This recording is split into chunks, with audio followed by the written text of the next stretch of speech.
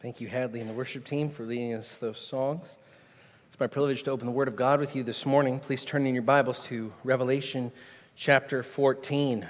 Revelation 14. Pastor Bart is not with us this morning. He is in Brazil.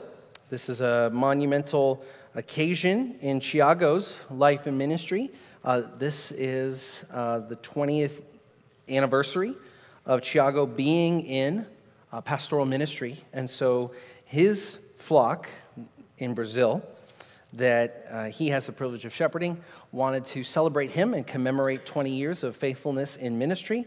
And there were two men that Tiago wanted to come down and spend time with and commemorate this milestone and also preach, and that would be Pastor Rick Gertson and Bart Horton. So Rick and Bart are both down in Brazil celebrating Tiago and encouraging Tiago. So Bart will be back with us next Sunday, preaching back in Colossians. But for this morning, we return to our study of Revelation.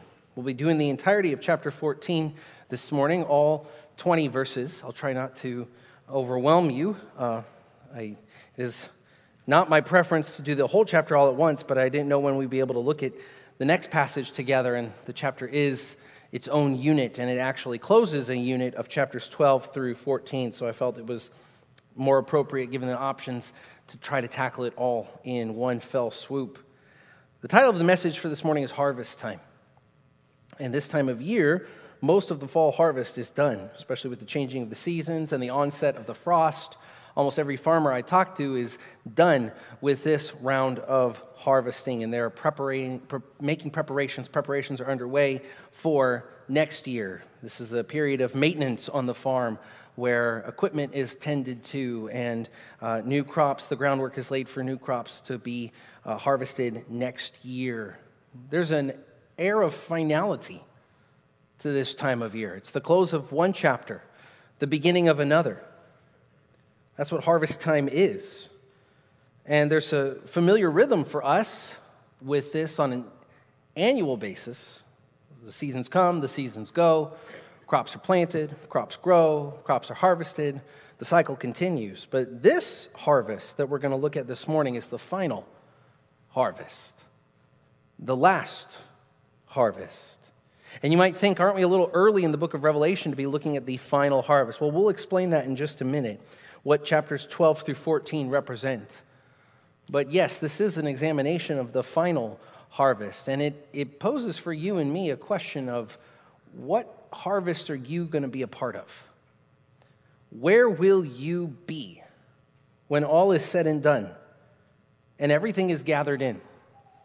The wheat into the barn and the tares into the fire. Where will you be? It is easy to get distracted. It is easy to get distracted by things like football games, by the change of the seasons, by stuff with your kids, by Christmas time, Thanksgiving, family trips, Christmas concerts, on and on and on. And these are all good things. I'm not bashing any one of these things in particular. But it's easy to get distracted. Friends, every single one of us is going to be one place or another. Every person in this room will either be gathered into the harvest of the wheat with Christ and those who belong to Christ for all eternity, or you will be cast out into utter darkness where the worm does not die, the fire is not quenched, and there is weeping and gnashing of teeth forever and ever and ever for all of those who remain in opposition against God.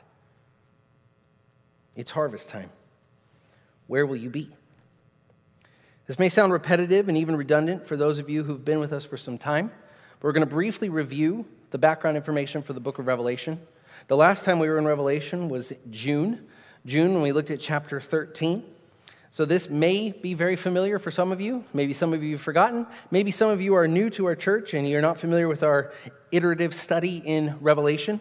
But just briefly, the background info of this book. It was written by the Apostle John in AD 95 on the island of Patmos. John was not on a vacation on the island of Patmos. He was a prisoner of Rome, experiencing persecution because of his loyalty to the Lord Jesus Christ. Verse 9 of chapter 1, John says, I, John, your brother and partner in the tribulation and the kingdom and the patient endurance that are in Jesus, was on the island called Patmos on account of the word of God and the testimony of Jesus. The book of Revelation was written during the first wave of empire-wide persecution in the Roman Empire. Beginning from the birth of the early church, to be a Christian meant that you were potentially signing up for persecution.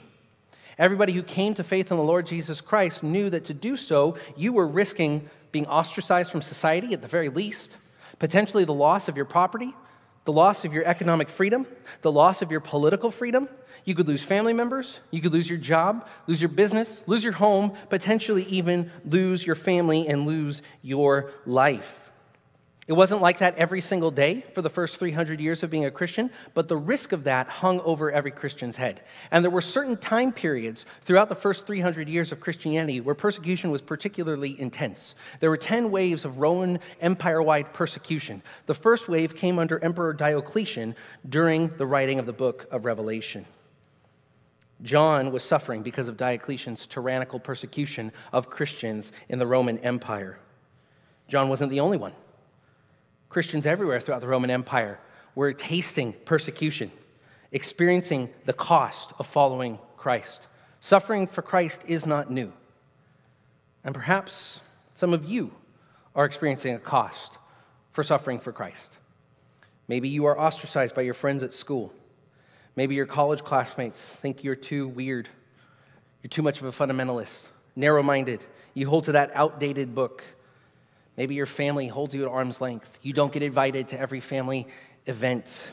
Thanksgivings and Christmas is not something you look forward to, but it's actually represents seasons of apprehension because you don't like the awkwardness, because you love the Savior, and you know that people who you're related to by blood hate your Savior. John,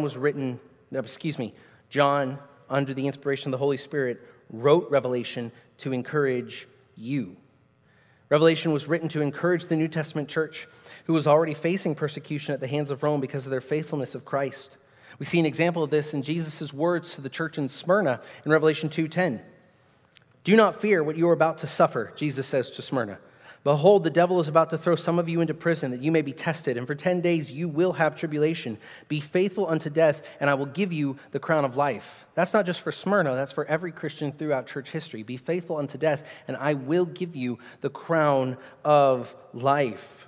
Each one of those 7 letters is applicable not just to the church that it was originally given to, but to all of us, because each one says, he who has ears to hear, let him hear what the Spirit says to the churches. You see, this book encourages these believers in a specific way. It shows us that we've already won. Revelation encourages believers by revealing God's complete sovereignty over future events, peoples, and Satan. It's almost redundant and almost meaningless now to say that we live in uncertain times. We've been living in uncertain times for like 2 decades now. It's been uncertain times since 9/11. And sometimes feel more uncertain than others. I think the present would probably qualify as one of those uncertain times. We can't trust our political leadership here domestically, and the world seems poised on the edge of absolute military chaos. People are suffering, people are dying, and nobody's quite sure who's at the helm from a human perspective. But God rules and reigns. 1 John reminds us that this whole world lies in the power of the evil one. That's true. Satan is the prince of the power of the air at work amongst the sons of disobedience. The book of Daniel shows us that he has demonic agents at play behind human civil governments. If that sounds crazy, please join us next summer when we go through the book of Daniel in Grace Life class, and we'll talk about that. The evil one works behind the scenes, sovereignly superintending human events. He does this because God allows him to. As Calvin said, the devil is like a dog on a chain. He goes as far as God allows him to go. But he does operate. And yet, behind all of that, Jesus Christ stands victorious. In this book, Revelation, we see God's future plans for the culmination of this present stage of world history, at the end of which he will judge the wicked and rescue his own. Following a 7-year period of divine judgment known as the tribulation, or Daniel 9 refers it to as the 70th week, Daniel's 70th week, or you could look at it as 2 halves of a time times and half a time, or 42 months and 42 months. Either way you slice it, it's a period of 7 years. Period of 7 years. Following that period of tribulation, a literal 1,000-year reign of the Lord Jesus Christ, described clearly in chapter 20, verses 4 through 6, where Jesus reigns on earth for 1,000 years, will commence. And that will conclude with the final defeat of Satan, the absolute final defeat of Satan, and the rebellion of Gog and Magog, and the commencing of the eternal state, in which believers will enjoy pure fellowship with God forever and ever. So often throughout the scripture it says, you cannot see my face and live. God says to people, you cannot see my face. You cannot look upon the face of God. In 1 Timothy, Paul describes God as one as invisible, whom no one has ever seen. John chapter 1, no one has ever seen God. But by the time we get to Revelation 22, what does it say? They will see his face. That's what's coming. That's what's coming. Revelation shows us this is your future. Take heart. Take heart. The purpose statement is in the very first few verses of the book. The revelation, the unveiling, the revealing. That's apocalyptic in Greek. It means to unpocket something, to unveil it, to reveal it. The revelation of Jesus Christ, which God gave him to show his servants the things that must soon take place. He made it known by sending his angel to his servant John, who bore witness to the word of God and to the testimony of Jesus Christ, even to all that he saw. Blessed is the one who reads aloud the words of this prophecy, and blessed are those who hear and who keep what is written in it, for the time is near. The time is near. These events could commence at any minute. There's nothing left that needs to take place for these events to begin. The time is near. The structure of the book of Revelation is found in chapter 1, verse 19, when Jesus says to John, "Write therefore the things that you have seen, those that are, and those that are to take place after this." The things you have seen refers to John's vision of the glorified Christ in chapter 1. The things that are the, as of John's day, present spiritual condition of the 7 churches. The 7 churches in Asia Minor, and that's covered in chapters 2 through 3. And then we come to, beginning in chapter 4, going all the way to chapter 22, those that are to take place after this. This begins in heaven's throne room in chapters 4 through 5. In the throne room, we see God the Father sitting on the throne. There is a scroll that represents authority over all of the cosmos that nobody is able to open. It's sealed with 7 wax seals. No one is able to open it. John weeps because it seems like the universe is spinning out of control. No one can take this scroll that represents authority until the one who is the lion and the lamb comes and takes the scroll. And beginning in chapter 6, the lion and the lamb, the same person, the Lord Jesus Christ, the one who died and was raised, the one who bought a people for God, and thus he is the only one with the sole right and authority to open the scroll. He opens the scroll, seal after seal after seal, and with each broken seal, a judgment is unleashed upon the earth. These seal judgments are the first part of the tribulation, and they culminate in the 7th seal judgment. The 7th seal judgment demonstrates God's power to save, and it also ushers in the 7 trumpet judgments. The 7 trumpet judgments, 6 horrifying trumpet judgments that are brought about by the 7th seal, followed by an interlude in chapters 10 and 11 that demonstrate God's sovereignty. And then chapter 11 brings us to the 7th trumpet. Read with me chapter 11, verse 15. Then the 7th angel blew his trumpet, and there were loud voices in heaven saying, "The kingdom of the world has become the kingdom of our Lord and of his Christ, and he shall reign forever and ever." And the 24 elders who sit on their thrones before God fell on their faces and worshiped God, saying, "We give thanks to you, Lord God Almighty, who is and who was, for you have taken your great power and begun to reign. The nations raged, but your wrath came, and the time for the dead to be judged, and for rewarding your servants, the prophets and saints, and those who fear your name, both small and great, and for destroying the destroyers of the earth." Then God's temple in heaven was opened, and the ark of his covenant was seen within his temple. There were flashes of lightnings, rumbles, peals of thunder, an earthquake, and heavy hail, and a great sign appeared in heaven. Stop there. One thing I want you to remember, chapter divisions did not exist when John wrote Revelation. Every thought flows into the next thought. See, the 7th trumpet ushers in another vision.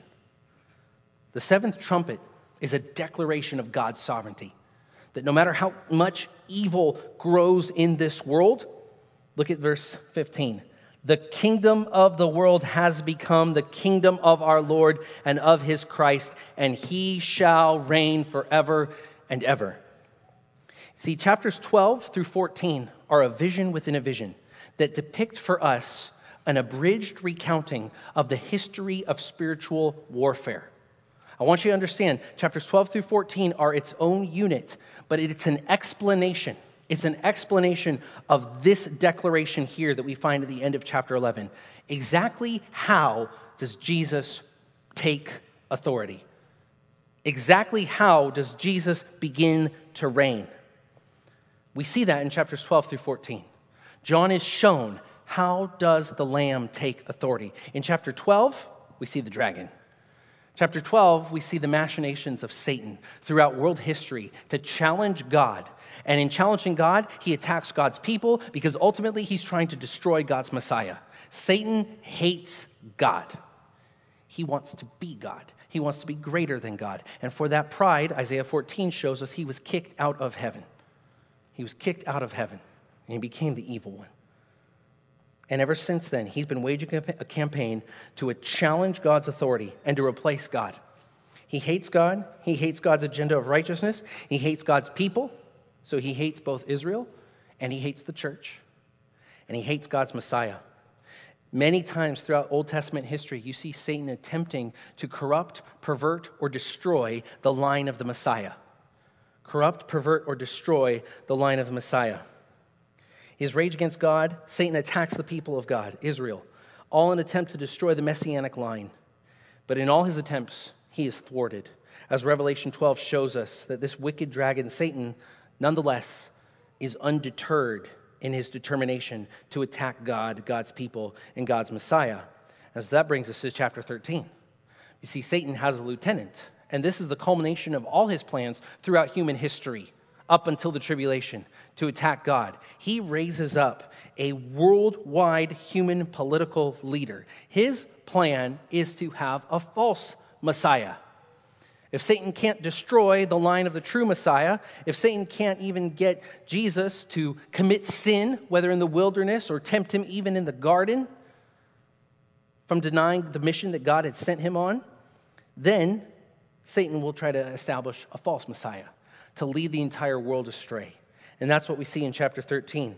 All of Satan's plans come to a culmination during the time of the tribulation when he raises up a human political leader referred to here as the beast.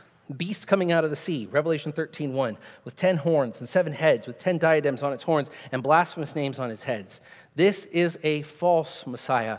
We know him as the Antichrist. 1 John calls him the Antichrist. 2 Thessalonians calls him the man of lawlessness. Daniel 9 refers to him as the prince who is to come. Here in Revelation 13, he is called the beast. He is a human ruler, an evil man empowered by the devil himself. He obtains dominion over the entire planet, ruling politically. And by the midpoint of the tribulation, not only does he have uncontested political rule over all the tribulation, but also he is the center of a personality cult in which the peoples of this earth are demanded to worship him. He is not just a political ruler, he is a religious figure receiving worship. Revelation 13, second half of the chapter, shows us that this first beast, the one who comes out of the sea, is aided by a second beast who comes out of the earth, who has 2 horns like a lamb, and it spoke like a dragon. It exercises all the authority of the first beast in its presence, and it makes the earth and its inhabitants worship the first beast, whose mortal wound was healed. This is what is called the false prophet, another human, wicked man empowered by Satan to lead people astray and to compel human beings across the planet, either by force or by deception, to declare loyalty to the Antichrist and ultimately to Satan. And they do so, the peoples of this earth do so, declare that loyalty by taking a mark on their forehead or on their right hand. I know that's a very short summary of chapters 12 and 13, but by the time we get to chapter 13, things look bleak. Look at verse 15. And it, the false prophet, This is 13:15. It was allowed to give breath to the image of the beast, so that the image of the beast might even speak and might cause those who would not worship the image of the beast to be slain. Also it causes all, both small and great, both rich and poor, both free and slave, to be marked on the right hand of the forehead, so that no one can buy or sell unless he has the mark. That is the name of the beast or the number of its name. This calls for wisdom. Let the one who has understanding calculate the number of the beast, for it's the number of a man, and his number is 666. If you remember, we covered this back in June when we looked at Revelation 13. But suffice it to say, by the time we get to the end of chapter 13, things are dark, things are bleak. It's full of persecution and pain, blasphemy, evil, wickedness, and certain death for those who would attempt to be loyal to Christ. And it looks dark, but then we see God's response. Chapter 14 shows us, what does God do in response to the evil dragon of chapter 12 and the wicked human beasts of chapter 13? How does God handle the dragon, the Antichrist, and the false prophet? What does God the Father and God the Son, the Lord Jesus Christ, and God the Holy Spirit do in response to this campaign of evil? Chapter 14 shows us that God enacts his holy and horrifying harvest of mankind. In triumph, in victory, and in uncontested authority, God enacts his holy and horrifying harvest of mankind. Chapter 14 shows us future events that are so certain they are spoken of in the past tense. This is called proleptic. We see this terminology used in Romans 8, where Paul describes the salvation process. Those whom God foreknew, he also called. Those whom he called, he also justified. Those whom he justified, he also sanctified. Those whom he sanctified, he also glorified. Paul speaks of our glorification, something that hasn't happened yet, in the past tense, because it's so sure and certain. Theologians call that the proleptic tense. Thomas says, chapter 14, Dr. Thomas says the whole of chapter 14 is proleptic. The first 5 verses feature the Lamb in place of the beast, the Lamb's followers with his and the Father's seal in place of the beast's followers with the mark of the beast, and the divinely controlled Mount Zion in place of the pagan-controlled earth. You know, Satan has attempted to set up his false Messiah with false worship of an evil Messiah. Chapter 14 shows us, accept no counterfeits. Christ will rule and reign. Thomas continues, the remainder of the chapter furnishes a proleptic outline of the catastrophes and the bliss that receives a chronological and more detailed treatment in chapter 16 through chapter 22. In this fashion, the chapter is sort of an intermezzo to provide encouragement by telling the ultimate triumph for those who refuse the beast's mark and to predict the doom of those who do receive it. I'm going to read the chapter, and then we're going to dive into our outline for this morning. Revelation 14, 1 through 20. Then I looked, and behold, on Mount Zion stood the Lamb, and with him 144,000 who had his name and his Father's name written on their foreheads.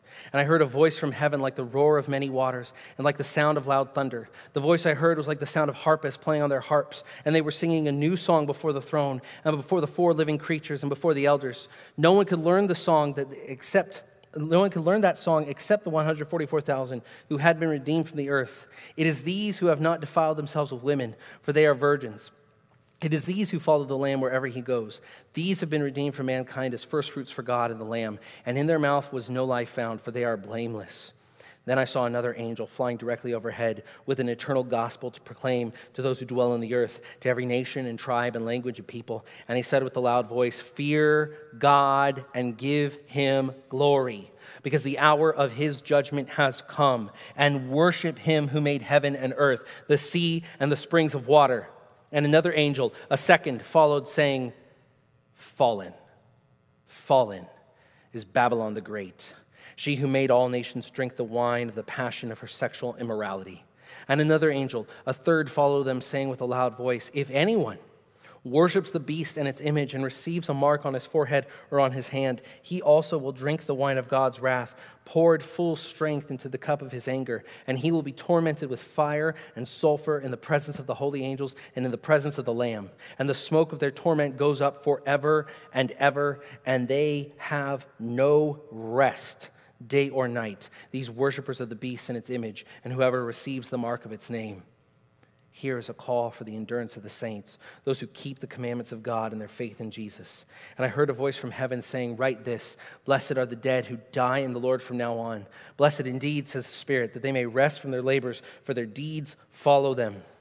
Verse 14, then I looked, and behold, a white cloud, and seated on the cloud, one like a son of man, with a golden crown on his head and a sharp sickle in his hand. And another angel came out of the temple, calling with a loud voice to him who sat on the cloud, put in your sickle and reap, for the hour to reap has come. For the harvest of the earth is fully ripe. So he who sat on the cloud swung his sickle across the earth, and the earth was reaped. Then another angel came out of the temple in heaven, and he too had a sharp sickle. And another angel came out from the altar. The angel has authority over the fire, and he called with a loud voice to the one who had the sharp sickle, put in your sickle and gather the clusters from the vine of the earth, for its grapes are ripe. So the angel swung his sickle across the earth and gathered the grape harvest of the earth and threw it into the great winepress of the wrath of God. And the winepress was trodden outside the city, and blood flowed from the winepress as high as a horse's bridle for 1,600 stadia. In this chapter, we see the final holy and horrifying harvest of all humanity. And from this chapter, I believe the Lord wants us to have three reactions. Three reactions you must have in response to God's harvest of all mankind. Three reactions you must have in response to God's harvest of all mankind. The first is this: be encouraged. Say, be encouraged. Yes, be encouraged by the victorious harvest of holy witnesses. Be encouraged by the victorious harvest of holy witnesses. In this first chapter, 1 through 5, we see that even in the face of evil, even in the face of the Antichrist and the false prophet and worldwide persecution, where people have a choice of either join allegiance to Antichrist or die, Jesus stands undefeated. Then I looked, and behold, on Mount Zion stood the Lamb. I hope you read the Psalms. I hope you are a frequent reader of the Psalms. This chapter, by the way, chapter 14, Revelation, I lost track after I got to 20 different allusions to other scriptures outside of the book of Revelation alone. There's a lot of intertextual references to other passages in the book of Revelation, but to the other 65 books, there's at least 20, if not more, and this is a clear one. Psalm 2. Psalm 2. Why do the nations rage and the peoples plot a vain thing? How does God respond to the raging of the nations? How has he responded since the nations raged against him at the Tower of Babel? How has he responded? Or even before that, when the pre-flood nations raged against him in their sin and their wickedness and their perversion before the flood. How has he responded? He's responded by laughing at them. Psalm 2, verses 4 through 6. He who sits in the heavens laughs. The Lord holds them in derision. Then he will speak to them in his wrath and terrify them in his fury, saying, as for me, I have set my king on Zion, my holy hill. Revelation 14 is the culmination of what is described in Psalm 2. Then I looked, and behold, on Mount Zion stood the Lamb. As for me, I have set my king on Zion, my holy hill. You can't win against God. His king is undefeated. For thousands of years, peoples, individuals, and nations have raged against God, and none of them have won or ever will win. In one sense, friends, it does not matter what goes on in the Middle East right now. It does not matter what goes on in Washington, D.C. next fall. It doesn't matter. It matters. But 100 years from now, when we're all dead, it doesn't matter. Christ is and will be victorious. I looked, and behold, on Mount Zion stood the Lamb. This is the triumph of the Messiah. The triumph of the Messiah. He's a prophesied lamb, described in Isaiah 53, verse 7. Like a sheep that is before its shears is silent, so he opened not his mouth. He's a sacrificial lamb. John 1:29. The next day, John the Baptist saw Jesus coming toward him. He said, behold, the Lamb of God who takes away the sin of the world. I cannot wait for Pastor Bart to preach through the book of Hebrews for us, because one of the themes of the book of Hebrews is that Jesus Christ is the once and for all final sacrifice. He's a prophesied lamb, he's a sacrificial lamb, and in Revelation 5, verse 6, we see he is a triumphant lamb. No one could take the scroll. No one could. Until Revelation 5, 6, between the throne and the four living creatures and among the elders, I saw a lamb standing as though it had been slain, with 7 horns, with 7 eyes, which are the 7 spirits of God sent out into all the earth. And he is the one who takes the scroll. A prophesied lamb, a sacrificial lamb, a triumphant lamb. And he's not alone. He's accompanied by the 144,000 witnesses. These are the same individuals that we met in chapter 7. They are literally 144,000 human male Jews. There is no reason to take them as anything but that.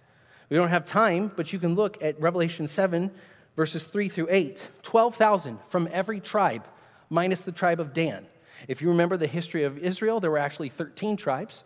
The tribe of Joseph was split into Ephraim and Manasseh. The tribe of Levi was given a special status in which they did not have their own tribal inheritance in one specific spot, but they were scattered among the other tribes, and they served as a kind of Old Testament pastor. Their function as Levites was to remind the people of their covenant relationship with God throughout all of the other tribes. In the book of Judges, we see that the tribe of Dan failed to take the property that was assigned to them. If Dan had succeeded in taking the property that was assigned to them, do you know what property that was? The area of Israel it was? Philistia. You know, what's Philistia? Modern-day Gaza. This is an interesting connection. But it was too hard for Dan. It was too hard for the tribe of Dan. It was too difficult to challenge the Philistines or the people living in the area of Philistia. So they went to a completely different region in the north that they hadn't been assigned, and they took that as their tribal inheritance. And consequently, they are omitted from the list of tribes in Revelation 7. 12 tribes, Levi, Ephraim, Manasseh, and the other of the tribes, minus the tribe of Dan. 12,000 men exactly from each tribe serve as God's witnesses during the time period of tribulation. These are Jewish men bought by the blood of Christ. Now, there might be some confusion as to how we understand, those of us who hold to a future for national ethnic Israel, as to how they're saved. I want to be very clear on this.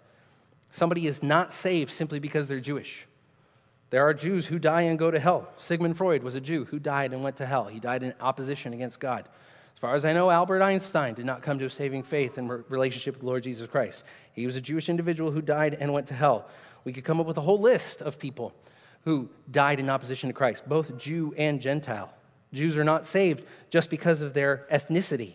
No, any person, every person who is saved regardless of their ethnicity, Jew or Gentile. They're saved because they have been, as this text says, redeemed from the earth. It says there in verse 3, the 144,000.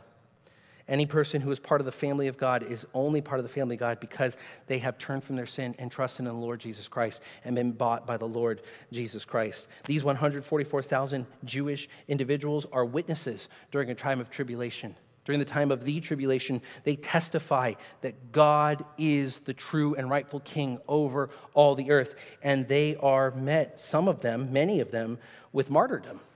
They are sealed. They are sealed, but as Dr. Thomas points out, he says the sealing they receive protects them only from the wrath of God, not from the wrath of the dragon and the beast. Look at chapter 12, verse 12. He wages war on them. These are the same 144,000 as in chapter 7, and they're also the same as the rest of the woman's seed in chapter 12, verse 17. The witnesses to whom the dragon has access through the beast, and who will experience martyrdom because of their refusal to worship the beast. They are the vanguard of those who bear the brunt of the struggle against the beast, and they pay the price of their own lives. They enjoy a special bliss because they face martyrdom bravely in anticipation of their ultimate triumph, which is pictured here. 144,000 individuals we met in chapter 7, they are sealed. They are sealed with the name of Christ and his Father's name. It's written on their foreheads. You might remember, if you've read through Ezekiel, that at the time that Babylon sacked Jerusalem, God sent an angel through Jerusalem, and Ezekiel the prophet could see this. We don't know if any other human was able to see this, but Ezekiel was able to see this. An angel going through the city of Jerusalem, marking those whom God had chosen to spare from destruction in Ezekiel 9, verses 3 through 4. In an echo of that same protection that we saw in 586 BC, When Babylon sacked Jerusalem, so too here, these 144,000 are protected by God's sealing. By God's sealing. This is the triumph of the Messiah. Next, we see the authority of the Father. Verse 2, I heard a voice from heaven like the roar of many waters, like the sound of thunder. This voice is reminiscent of the voice of Jesus Christ in chapter 1, verse 15. His feet were like burnished bronze refined in a furnace, and his voice was like the roar of many waters. But this voice is not coming from the Lamb. It's coming from heaven. Just as many times throughout the ministry of Christ, God spoke from heaven, so too here, God speaks with authority, and his voice is like the roar of many waters. That is comforting. In the midst of evil, not only does the Lamb triumph, but God speaks. Third, we hear the worship of the righteous. The voice I heard was like the sound of harpists playing on their harps. Verse 3, and they, now we move from the singular to the plural, and they, this would be the harpists, who we met earlier in Revelation 5:8, the 4 living creatures and the 24 elders, all were holding a harp. The harpists were singing a new song before the throne and before the 4 living creatures and before the elders. Heaven's throne room, the 4 living creatures that we met earlier in chapters 4 and 5 and the 24 elders that we met in chapters 4 and 5 are still worshiping God. So again, friends, why be encouraged?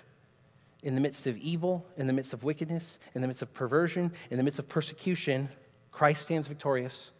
God speaks with authority, and the praise from heaven's throne room sounds out clear and loud. The voice I heard was like the sound of harpists playing on their harps. Verse 3, and they were singing a new song before the throne and before the living creatures and before the elders. No one could learn that song except the 144,000 who had been redeemed from the earth. Now we're back to these witnesses. This is the 4th thing to be encouraged by. The purity of the witnesses. The purity of the witnesses. It is these who have not defiled themselves with women, for they are virgins, verses 4 and 5. It is these who follow the Lamb wherever he goes. These have been redeemed from mankind as a first fruits for God and the Lamb. And now we're back to harvesting terminology. You see, these men who serve as human witnesses to the authority and uncontested sovereignty of God throughout the tribulation are just like you and me. First fruits, bought with a price. James 1:18 describes you and I the same way. Of his own will, he brought us forth by the word of truth, that we should be a kind of first fruits of his creatures. These individuals are specifically committed to the service of God. They maintain holy lives, not because of a sense of legalism, but because they've been changed and transformed from the inside out. They have been redeemed, bought back, bought with the blood of the Lord Jesus Christ. They are a kind of first fruits. Verse 5, and in their mouth was no lie found, for they are blameless. There's no lie found in their mouth, because just as their Savior was a man of integrity, 1 Peter 2:22, he committed no sin, neither was deceit found in his mouth. So too are these witnesses who are loyal to their Savior, people of integrity as well. And they're blameless because God has made them blameless. Jude 24, now to him who is able to keep you from stumbling and to present you blameless before the presence of his glory with great joy. The very existence of Christ standing on Mount Zion in the face of this worldwide campaign of evil, and the existence of these 144,000 witnesses who testify that God is king, and the cry of the throne room of heaven worshiping God, all of this encourages you and me that it does not matter how evil things get in this world. God's agenda will proceed unthwarted. It does not matter how evil things get in this world. Be encouraged by the victorious harvest. But now, be mindful of the divided harvest. Be mindful of the divided harvest, resulting in 2 destinies. There is the barn with the wheat, and there is the fire with the tares. Let's look at verses 6 through 13. Then I saw another angel flying directly overhead with an eternal gospel to proclaim to those who dwell on the earth, to every nation and tribe and language and people. And he said with a loud voice, fear God and give him glory, because the hour of his judgment has come, and worship him who made heaven and earth, the sea and the springs of water. We see our first subpoint, you must consider the gospel call goes to all. Three things I want you to consider as we look at this paragraph. First is the gospel call goes to all, verses 6 and 7. Just as John heard an eagle in chapter 8 saying this, Revelation 8:13, then I looked and I heard an eagle crying with a loud voice as it flew directly overhead, woe, woe, woe to those who dwell on the earth at the blast of the other trumpets that the three angels are about to blow. So too now John hears an angel flying in heaven, not proclaiming woe, but perhaps for the final time, for the last time, proclaiming the gospel. An angel with an eternal gospel to proclaim to those who dwell on the earth. God is a wrathful God. He is a holy God. And in the face of sin, the only natural response from God is wrath. But he's also a merciful God. He's a gracious God. He's a God who delights in salvation. He's a God who loves to save. He's the God who invented forgiveness. He invented saving love. And he doesn't stop being a God of forgiveness even here in the tribulation. He sends an angel, perhaps for the last time, to preach the gospel to every single person dwelling on planet Earth at that time. It's an eternal gospel. It's the same gospel that's been around from the garden. Cast yourself on God. You cannot cover your own sin and shame, Adam and Eve. No matter how many fig leaves you sew together, you cannot cover your own sin. You need the blood of another. You need the sacrifice of another. You need God to send the seed of the woman who will crush the head of the serpent. All the way from Genesis 3:15 to here now in the time of the tribulation. This is the eternal gospel, the good news. Believe on the Lord Jesus Christ and you will be saved. What is the gospel? There is not a more important question that you can ask and answer. Do you know the gospel? We have a definition of it right here. Verse 6, preaching an eternal gospel. And what did he say? What is the eternal gospel? Verse 7, look at it, guys. And he said with a loud voice, fear God and give him glory, because the hour of his judgment has come, and worship him who made heaven and earth, the sea and the springs of water. The gospel does not begin with God loves you and has a wonderful plan for your life. God does love you, and he's also angry with you if you are still in your sin. So the message to you is turn while there is time. Here's the gospel. Fear God, give him glory, and worship him. That is the gospel. Fear God, give him glory, and worship him who made heaven and earth. This is the attitude that all people are to have towards God, else they perish forever in their sin. To fear God means that you treat him accordingly. He is God and you are not. You don't negotiate with God. You don't bargain with God. You don't reason with God and get him to meet you halfway. To fear God means you come to him and you bow the knee and you say, you are God and I'm not. Do with me what you will. You're the potter, I'm the clay. Save me, change me, transform me, redeem me. That's what it means to fear God.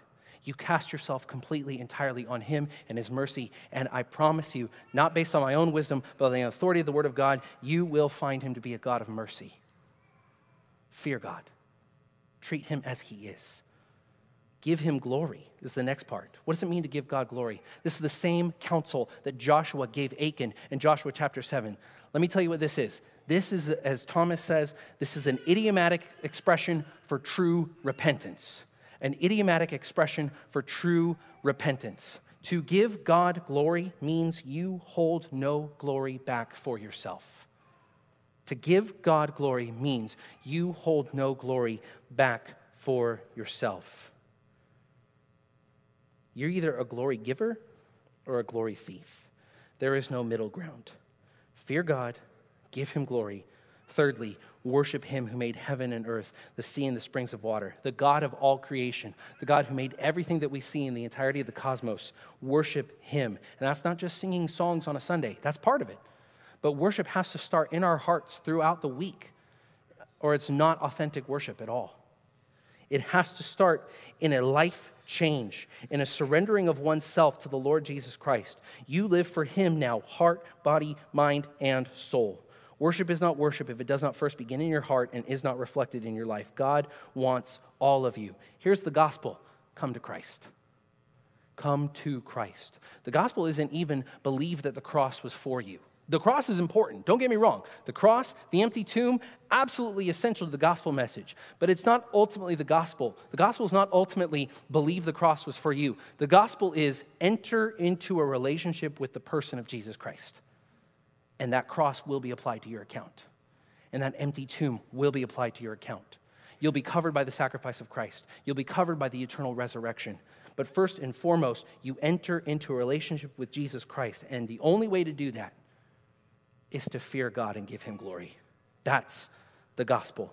The gospel call goes to all. That's the first thing you must consider. The second thing you must consider, no enemies of God will escape judgment. No enemies of God will escape judgment. Verses 8 through 11.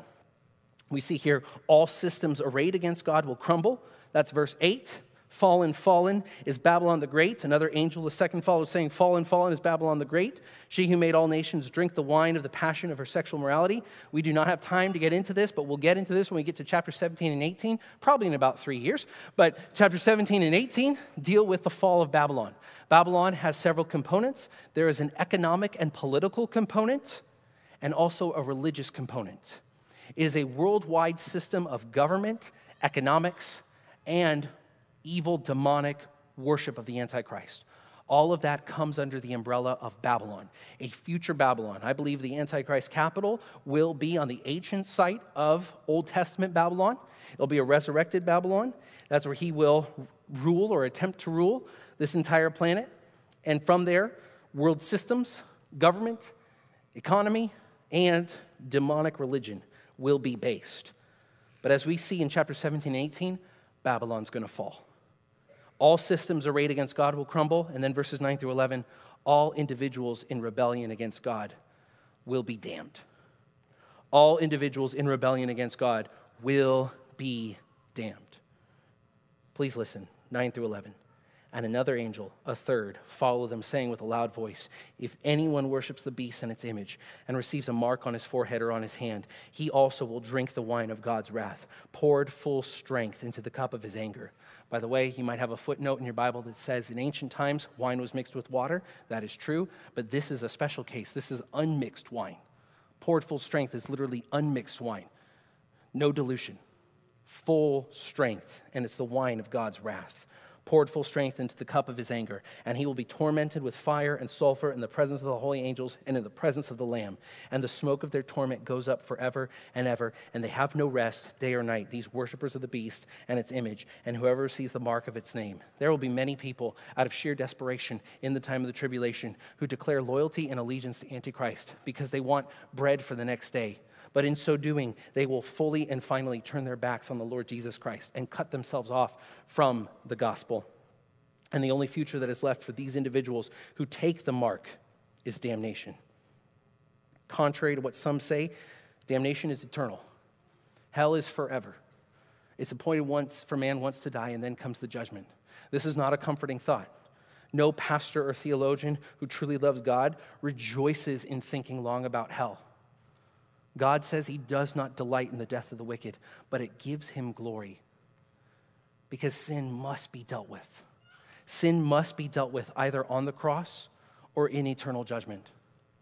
The testimony of Scripture in both the Old Testament, the New Testament, and in the Gospels, Jesus Christ himself many times, is that eternal punishment is eternal conscious torment. The end of the book of Isaiah 66:24 says, they shall go out and look on the dead bodies of the men who have rebelled against me. For their worm shall not die, their fire shall not be quenched, and they shall be an abhorrence to all flesh. That's what's left for those who choose loyalty to the Lord Jesus Christ. And while we are talking about the tribulation, friends, that's what's left for you if you die in your sins. I am sure that in a room this size, there's somebody here today who is still in rebellion against the Lord Jesus Christ, who has not bowed the knee to God, who has not feared God and given him glory, who is not committed to worshiping him.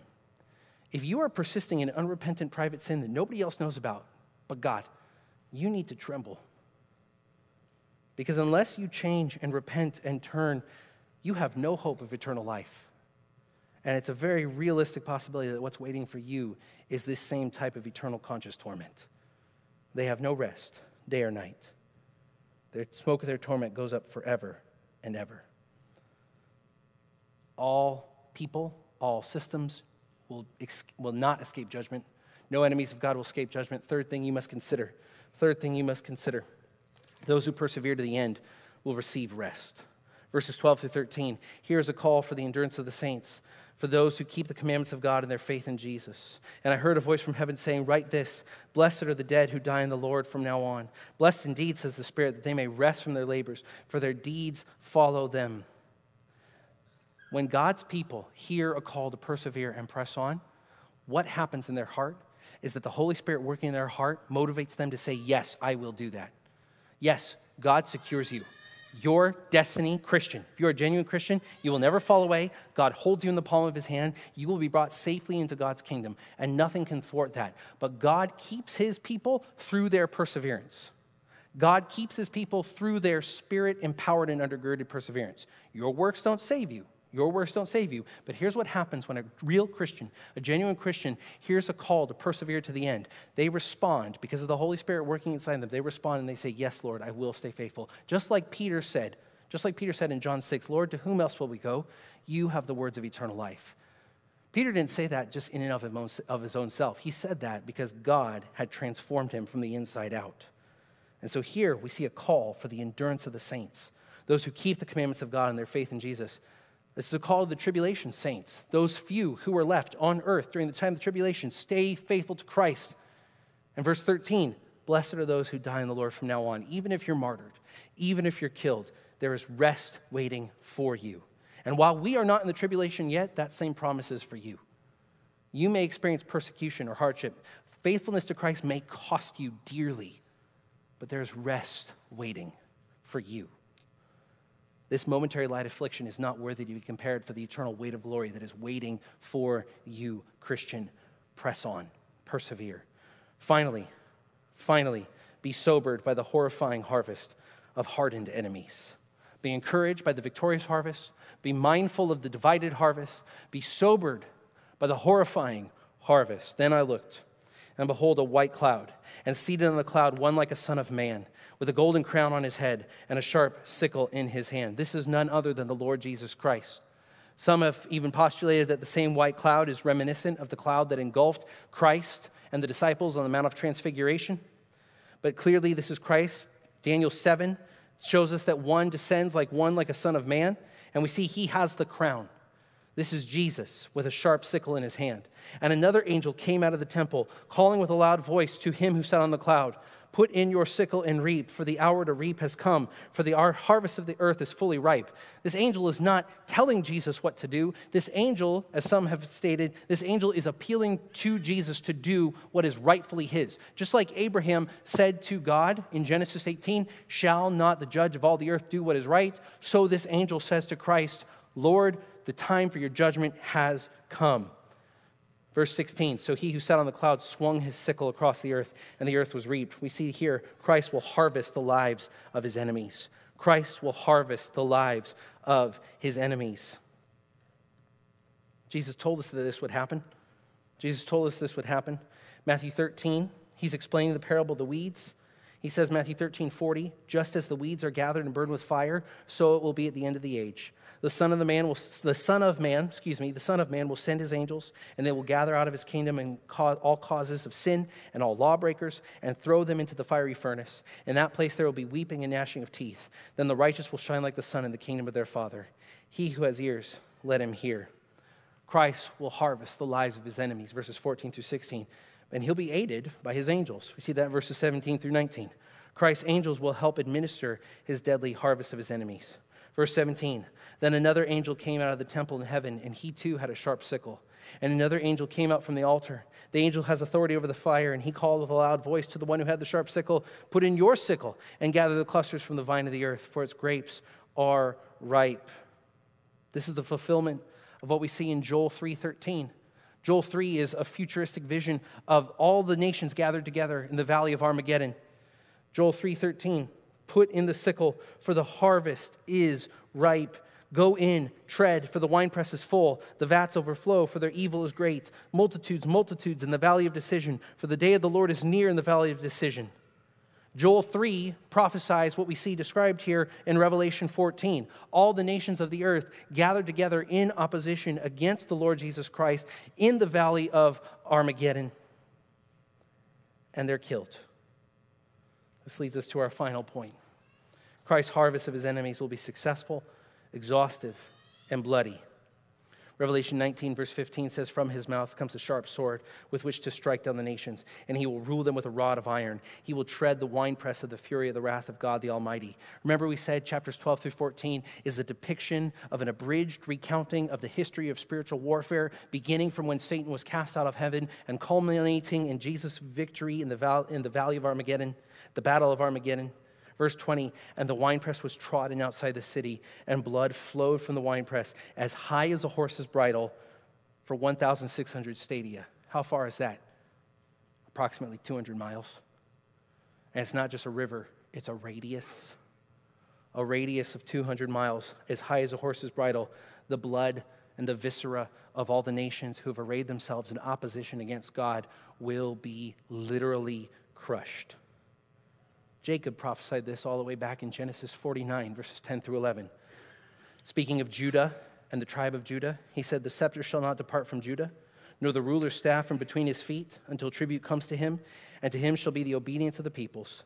Binding his foal to the vine and his donkey's colt to the choice vine, he has washed his garments in wine and his vesture in the blood of grapes. John Walvoord says this, the spurting of the grape juice from under the bare feet of those treading the grapes in the winepress is compared to the spurting of blood, and it speaks of the awful human carnage that we see in Revelation chapter 19, what we'll look at when we get to chapter 19. Jesus will win. His enemies will be destroyed. Evil will be dealt with. There will be a harvest of the righteous and a harvest of the wicked. Where will you be? You know, in verse 10, he also will drink the wine of God's wrath, poured full strength into the cup of his anger.